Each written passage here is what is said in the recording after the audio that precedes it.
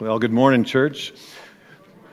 Welcome, and take your Bibles and turn with me to 1 Corinthians this morning. 1 Corinthians chapter 15, or using our Bibles here, page 933. Trust you can follow along there, or maybe your Bible app, that would work too.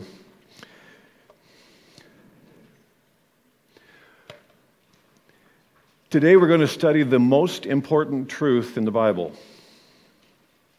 The most important truth in the Bible for you personally is what we're studying, and the reason we know it's the most important is because in our text today, verse 3 will say, this is of first importance. And if you want the brief version, because you're not sure you're going to be following along too close, here's the brief version. The most important truth in the Bible is that Jesus died for our sins and rose again. If you get that, you got the point today. Jesus died for our sins and rose again is the most important truth in the Bible for you personally. As Seth mentioned, we are continuing in our study of our core values as a church.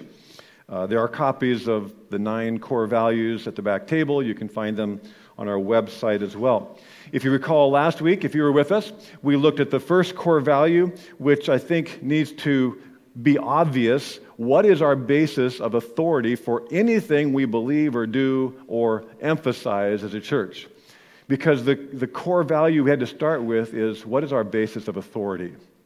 And the basis of our authority in any issue as individual Christians or as a church must be the Word of God, the Bible. We teach God's inerrant Word as fully authoritative, seeking at all age levels to promote Bible knowledge and apply it to daily life. That's what we seek to do. This has to be what we emphasized, and we looked at this important passage in 2 Timothy.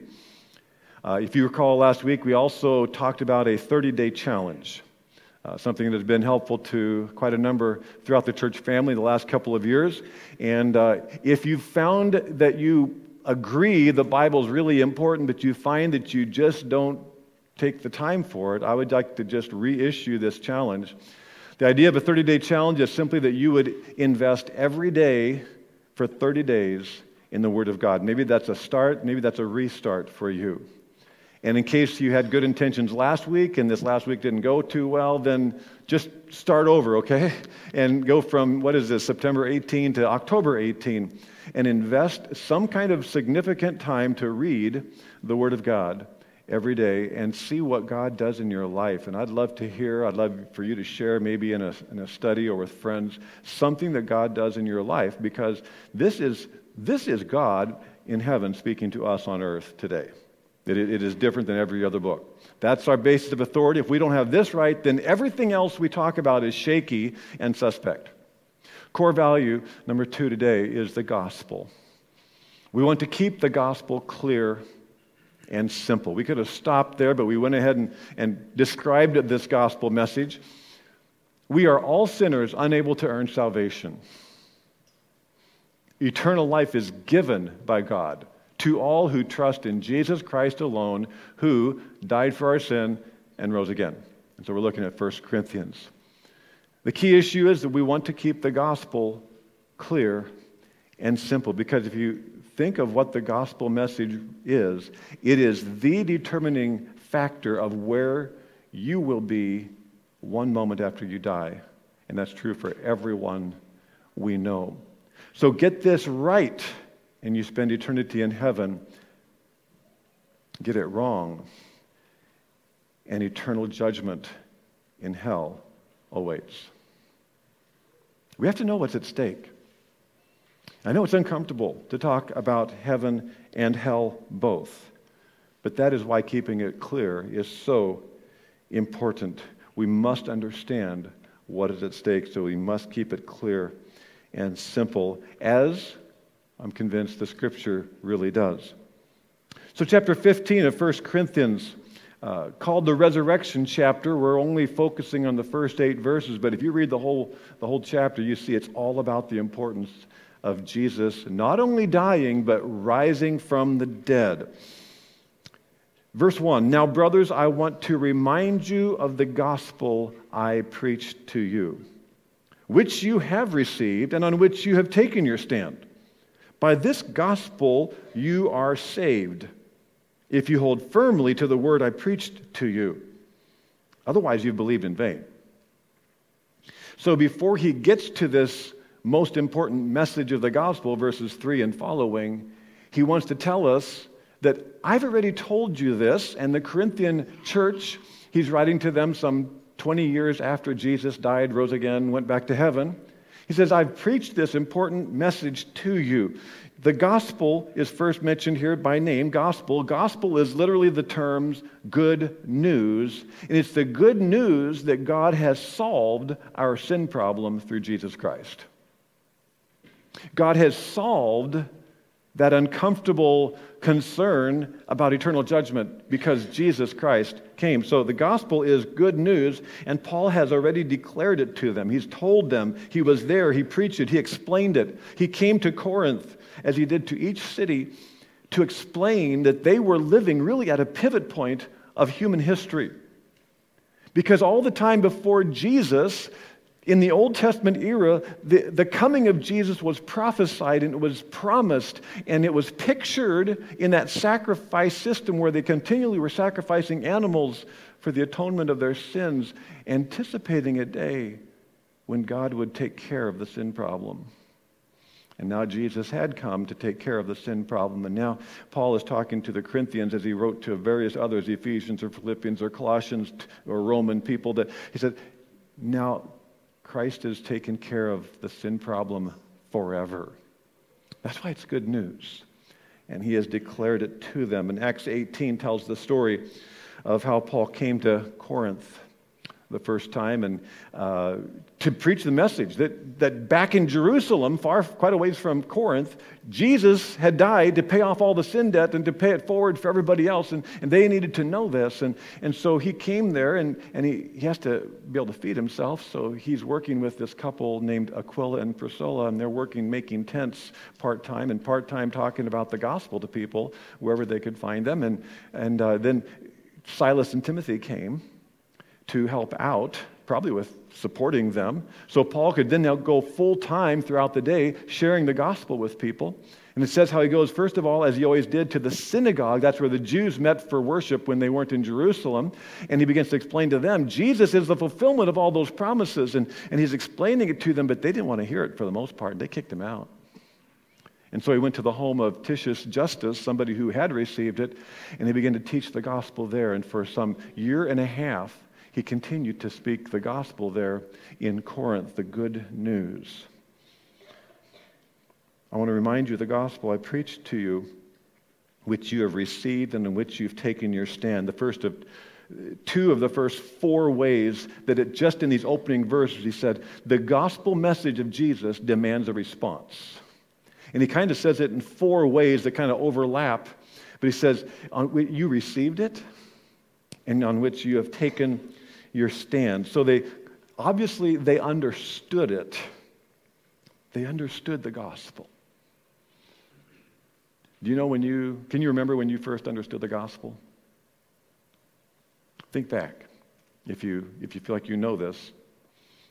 Could be that it's new to you today and you're going to understand the gospel clearly for the first time, but think back with appreciation of when you understood these key elements of the good news that, first of all, there is a God who created all things, and he's fully in charge. And this eternal, amazing God is both holy and just and must punish sin, but is also incredibly, infinitely loving because he wants no one to be punished for their sin. He wants to have us in heaven with him. He doesn't want anybody to perish. And how then he sent Jesus Christ to solve that sin problem that would keep sinful man away from a holy God. And then you understood what you needed to do to believe the gospel. Think back with appreciation as Paul is trying to remind them of that time. They received it, and they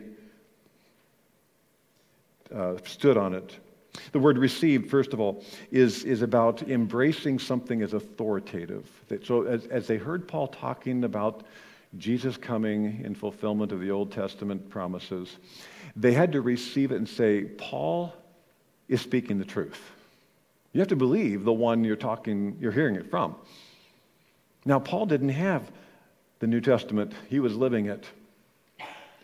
So they had to accept as authoritative what he was saying, partly from the Old Testament scriptures that are referred to in verses 3 and 4, but partly just because there is a sense of God's apostolic commissioning of Paul as he spoke, and they had to believe that he was speaking the truth. So they received it, and they firmly believed it. The metaphor is of standing, okay, you're stable, okay? And so they firmly believed it, they accepted it as true, and would defend it as true. Verse 2, we'll meet two more terms to describe the response to the gospel. By this gospel you are saved, if you hold firmly to the word I preached to you. Otherwise you have believed in vain. The next two phrases that respond about the response to the gospel are that you would hold firmly to it and believe it. The word believe is used of believing the wrong things, but obviously you need to believe the right thing. But the most important term up front is this term, by this gospel you are saved. The good news of Jesus, that he died for your sin and rose again, is the gospel, the good news by which you, me, anyone, anywhere, anytime is saved. Saved from what? The word saved can be used in the Bible just like we use it, to be saved physically from something, right? One time Jesus and his disciples were crossing the Sea of Galilee in a boat. Jesus was sleeping, and a storm came up, and Jesus was still sleeping. And the disciples wake him up and say, "Save us, for we are perishing." He was talking about, saving their lives, and he calms the storm. But what is Paul talking about in the New Testament passages throughout the New Testament? He talks about being saved. People talk about being saved. If we don't understand what we're saved from, saved is meaningless. Saving is yawn-worthy unless we know what is at stake. What are we saved from? We are saved from the eternal punishment of our sin. Matthew 1:21, the angel came to Joseph to say that the baby Jesus, conceived in Mary, would save his people, what? From their sin. That's what Jesus came to do. To save us from our sins means to save us from the punishment of our sins, to rescue, to spare us the judgment that our sins deserve before a holy God. So let's think through some of these great gospel verses that you read with Pastor Seth earlier. Let's think of them, for the moment, more about the bad news than the good news, because the good news is only good if we understand the bad news, that being saved means that we are rescued from eternal judgment. So the words of John 3:16, for God so loved the world that he gave his one and only Son, and we think of the cross, that whoever believes in him shall not perish. Shall not perish. That means that the whole world's in danger of perishing.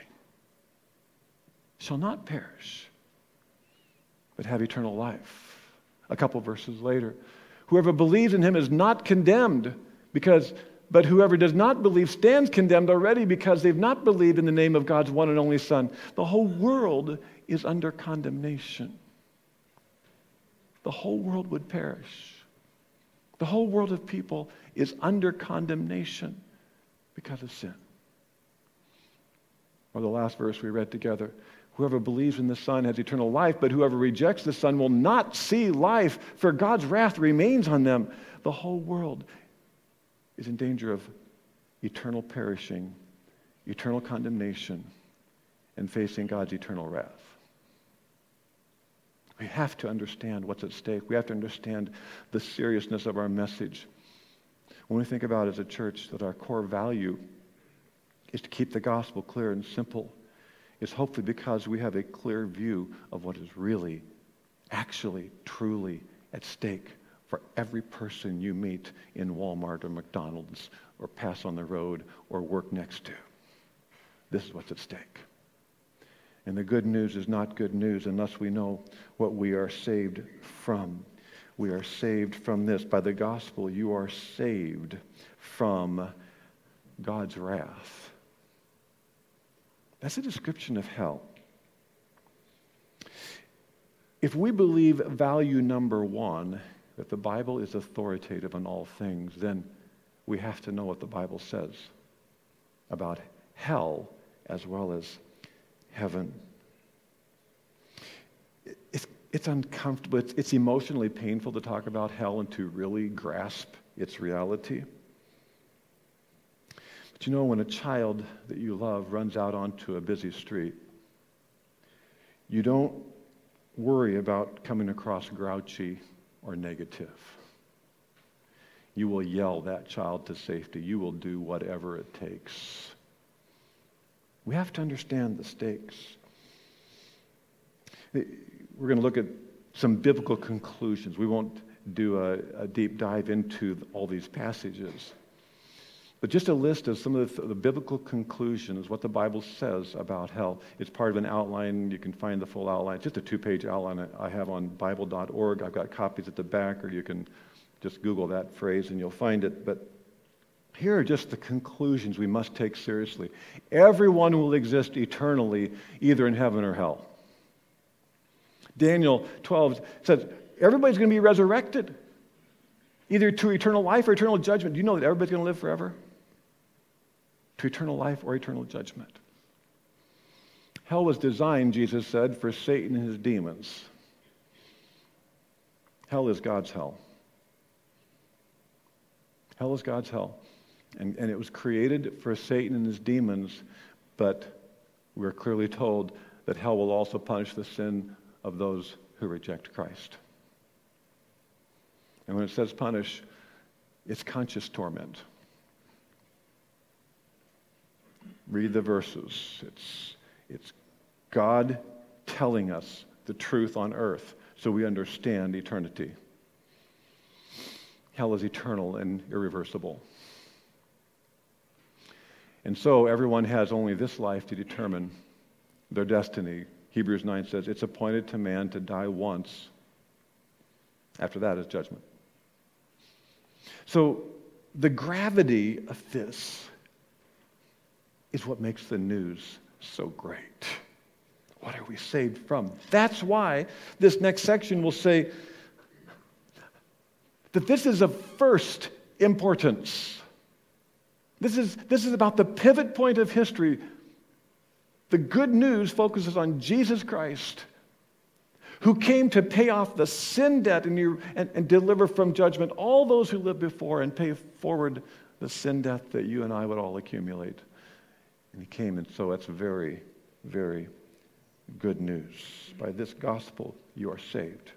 Verse 2, if you hold firmly to the word I preached to you, otherwise you believed in vain. So hold fast is like grip it. It's a synonym for the next term, believe. To grip something firmly is to rely on it. To believe is to rely on the good news by this gospel. Unless you've believed in something vain, means worthless. Everybody believes something. Option number one is to believe something about eternity that is worthless. All around the world there is worthless belief. That's the sad truth. Everybody knows of scams. You read about them in the paper where somebody has scammed someone out of their money. Invest all your money here, and so someone loses their entire life savings because they sincerely believed in the wrong information from the wrong person. They sincerely believed it, and their life savings are gone. They believed the wrong information. And so all around the world are people who believe in something worthless because they are believing in a religion that says you need to do something to earn your way into heaven. And that's false information. Heaven is too great, too wonderful. You cannot earn your way in. And the good news is that Christ has already done everything for your salvation. You cannot do something to earn salvation. The good news is that Christ has already done everything to earn your salvation. That's why it's such good news. So option number one is to believe in something worthless. And obviously he's pointing us to believe in the good news of the gospel by which you are saved from eternal judgment. That's what we want to hear. So what does it mean to believe? Because after receiving and taking your stand and hold firmly, the word believe is actually the word that, especially in the Gospel of John, but throughout the New Testament, the word believe, or that's a verb, and the noun faith is the same word. That is the key issue. How we must respond to the gospel to have eternal life is to believe. We better get this one right. To believe means to put your trust in something completely.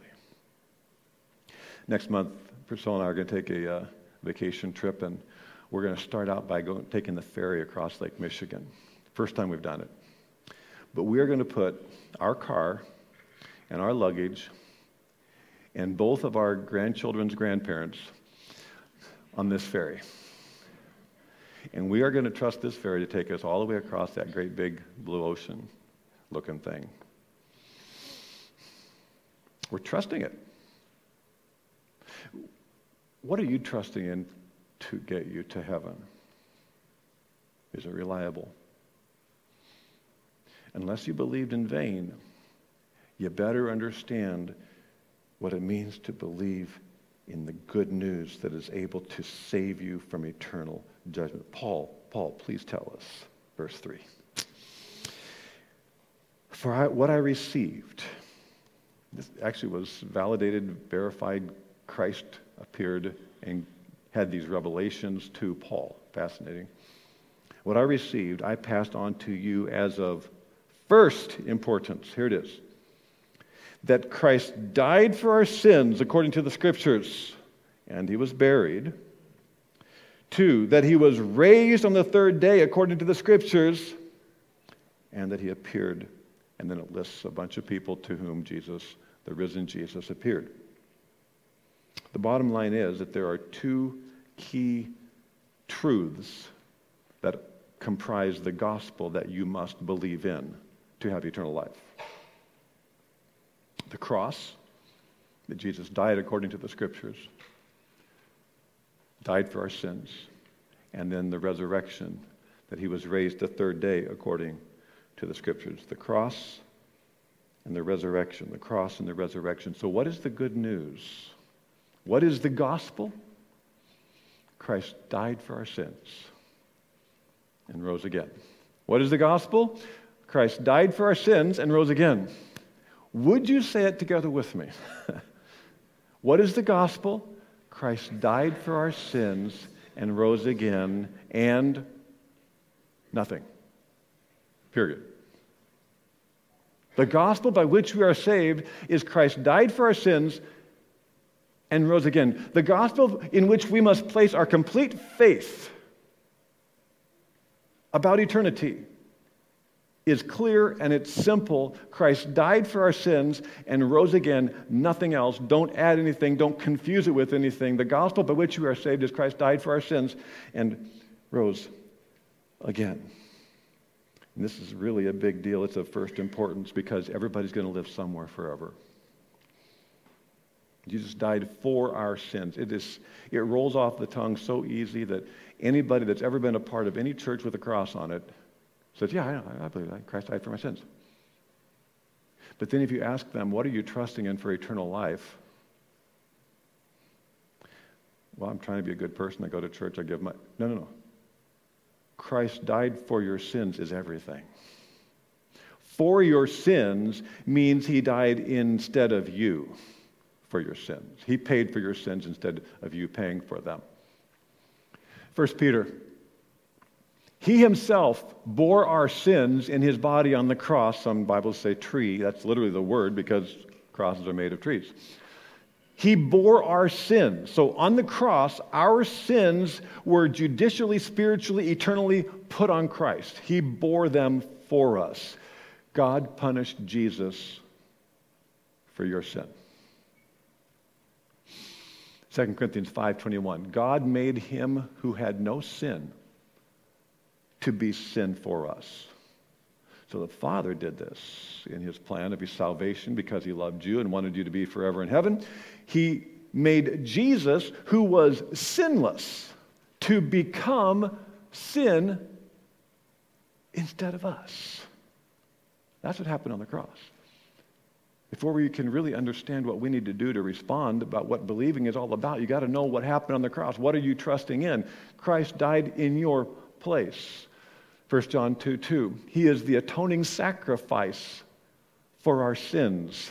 The King James Version says propitiation, which is a good word. Either way it works, because the point is that atoning sacrifice for our sins and for the whole world is that Jesus satisfied God's justice towards our sin in the whole world. So God in his perfect holiness and justice he had to punish sin because no sin can come into heaven. He had to punish sin, and so he punished Jesus in your place. And that satisfied his eternal holy wrath towards sin. He died instead of us. That's the first crucial fact we have to understand. The gospel by which you are saved is Jesus died for our sins. It says according to the Scriptures. What Scriptures? What Scriptures did Paul have? Not the New Testament, not John 3:16. He had the Old Testament Scriptures, which he's claiming predicted the death and resurrection of Jesus. Let's take a look at the gospel in the Old Testament. From Isaiah 53, written generally around 700 years BC. And what does BC mean? Before Christ. Very obviously, God's plan had been in place all this time. Before Christ, we were told in Old Testament scriptures all about what Christ would do, that Jesus would die for our sins and rise again. In the selected verses that I'm going to show you from Isaiah 53, the whole chapter is about Jesus the servant dying and rising again. But he, the servant, if you see that term, is generally Jesus in this passage, and the Lord is God the Father, okay? The Father and the Son. But he was pierced for our transgressions. He was crushed for our iniquities. The punishment that brought us peace. So the punishment that would make peace between a holy God and sinful man was on him, Jesus. And the Lord, that's the Father, has laid on him the iniquity of us all. That's a description of the cross. He died for our sins. All of our sin was placed on Jesus. God punished Jesus instead of us. Verse 10, yet it was the Lord's will, the Father's will, to crush him, Jesus, and cause him to suffer. And though the Lord makes Jesus' life an offering for sin, Jesus will see his offspring, or probably he is the Father, I'm sorry. He will see his offspring and prolong his days. So the Father's going to prolong the days of Jesus. So he's going to cause him to suffer, that's the cross, but he's going to prolong his days, that's the resurrection. So God's plan was not just kill his son, obviously, but to raise him from the dead, because not only do our sins need to be forgiven, we need to be given eternal life. The cross is about how Jesus paid for our sins so we are forgiven. The empty tomb, the resurrection, is about how he can give us eternal life, because Jesus rose to life.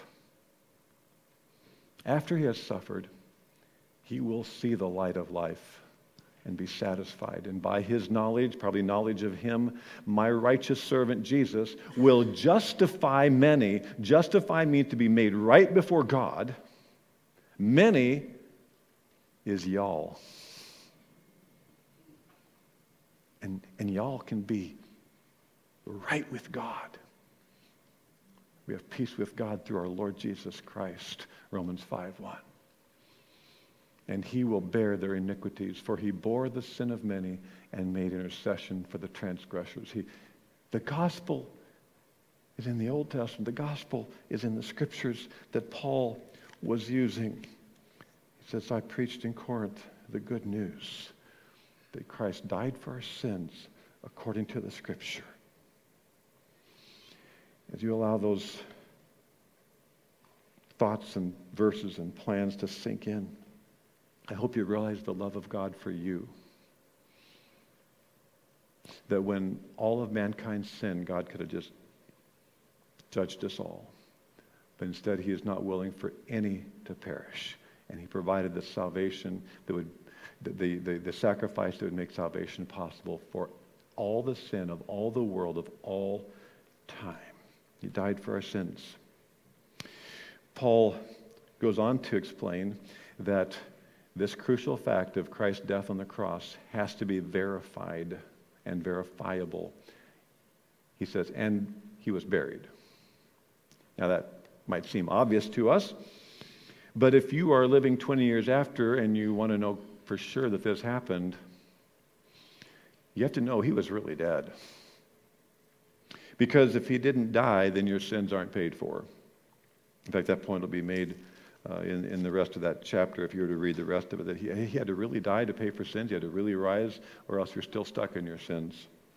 But he was buried. He didn't just pass out on the cross and there was some kind of a sleight of hand and he was resuscitated in that tomb. He was buried dead. John writes the detail. Every gospel, Matthew, Mark, Luke, and John, has a section on the burial of Jesus. Ever notice that?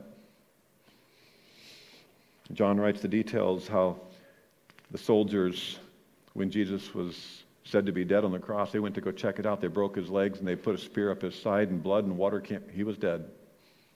John goes on to say how Joseph of Arimathea and Nicodemus from John chapter 3 asked for and took the body of Jesus and packed it with some 75 pounds of burial spices, wrapped it in linen cloth. In fact, all four Gospels talk about winding the body with cloths, and all four say how he was placed in a tomb and then put a big stone rolled over the front of the tomb so that no one could, you sealed tombs.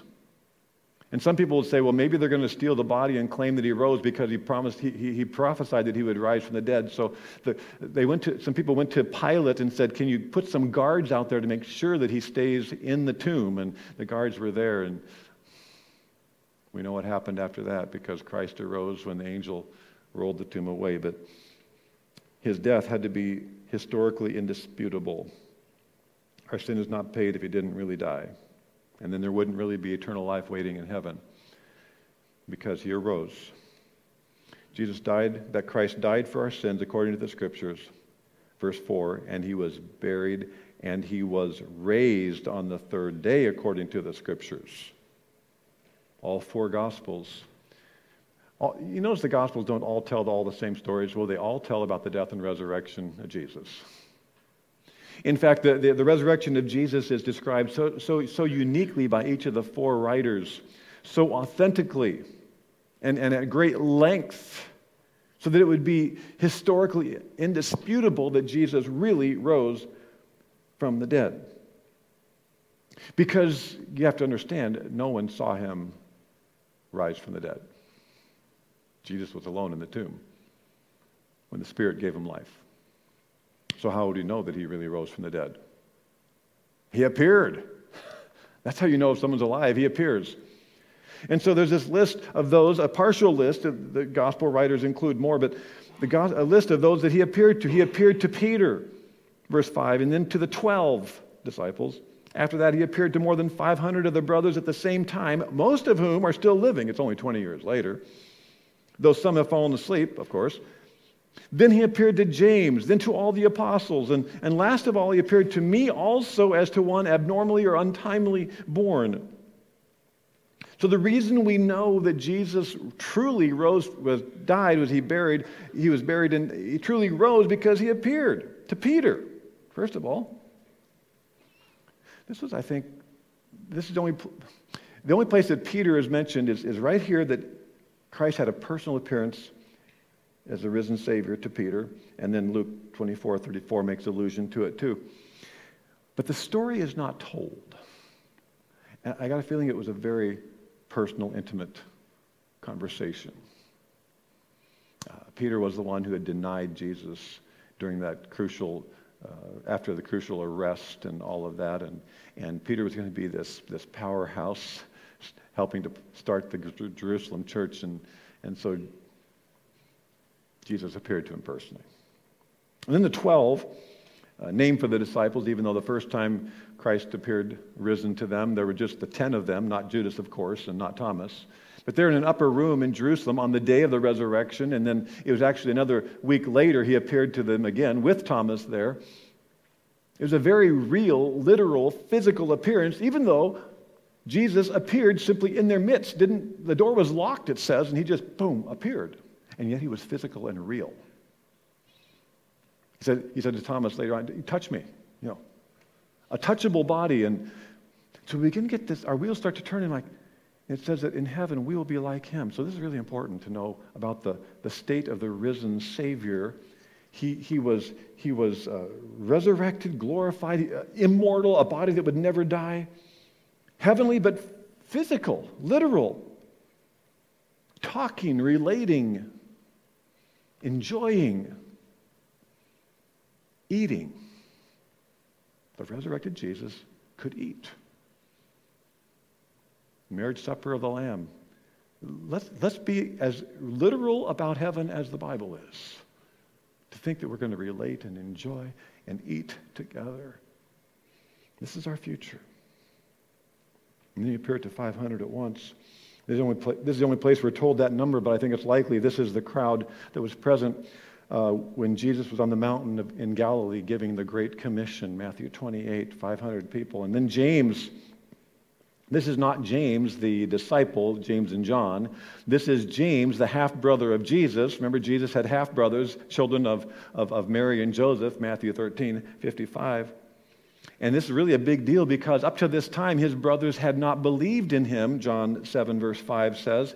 And the resurrection convinces James. And James becomes a strong leader of the church in Jerusalem also. He's the spokesperson in Acts 15 at the Jerusalem Council conclusion. And he's the one who writes our gospel of James, the brother, not the disciple of Jesus. He appeared to the apostles, another reference of it, perhaps another time that he appeared uniquely to them. And then Paul says, and me too. Then he appeared to me also as one who untimely bore. Now, I actually wasn't in that group. I wasn't in the disciples, but Jesus, the risen Jesus appeared to him as well, didn't he? On the road to Damascus, Acts chapter 9, when Paul was this avid persecutor of the church, going to jail Christians, Jesus, the risen Jesus, appeared in the glory of the risen Savior, flooded him and blinded him, and that's how Paul, then called Saul, came to faith in Christ as well. What is the gospel? Jesus died for our sins and rose again. Proof he really died, he was buried. Proof he really arose, he appeared over and over. How do we respond to the gospel? Believe. Grip. Hold firmly. Stand fast. Get on the ferry. Put your faith in Christ alone. So what are you trusting in for your eternal salvation? That is going to make all the difference. It takes a unique humility to put your faith in Christ alone and admit there's not one thing I can do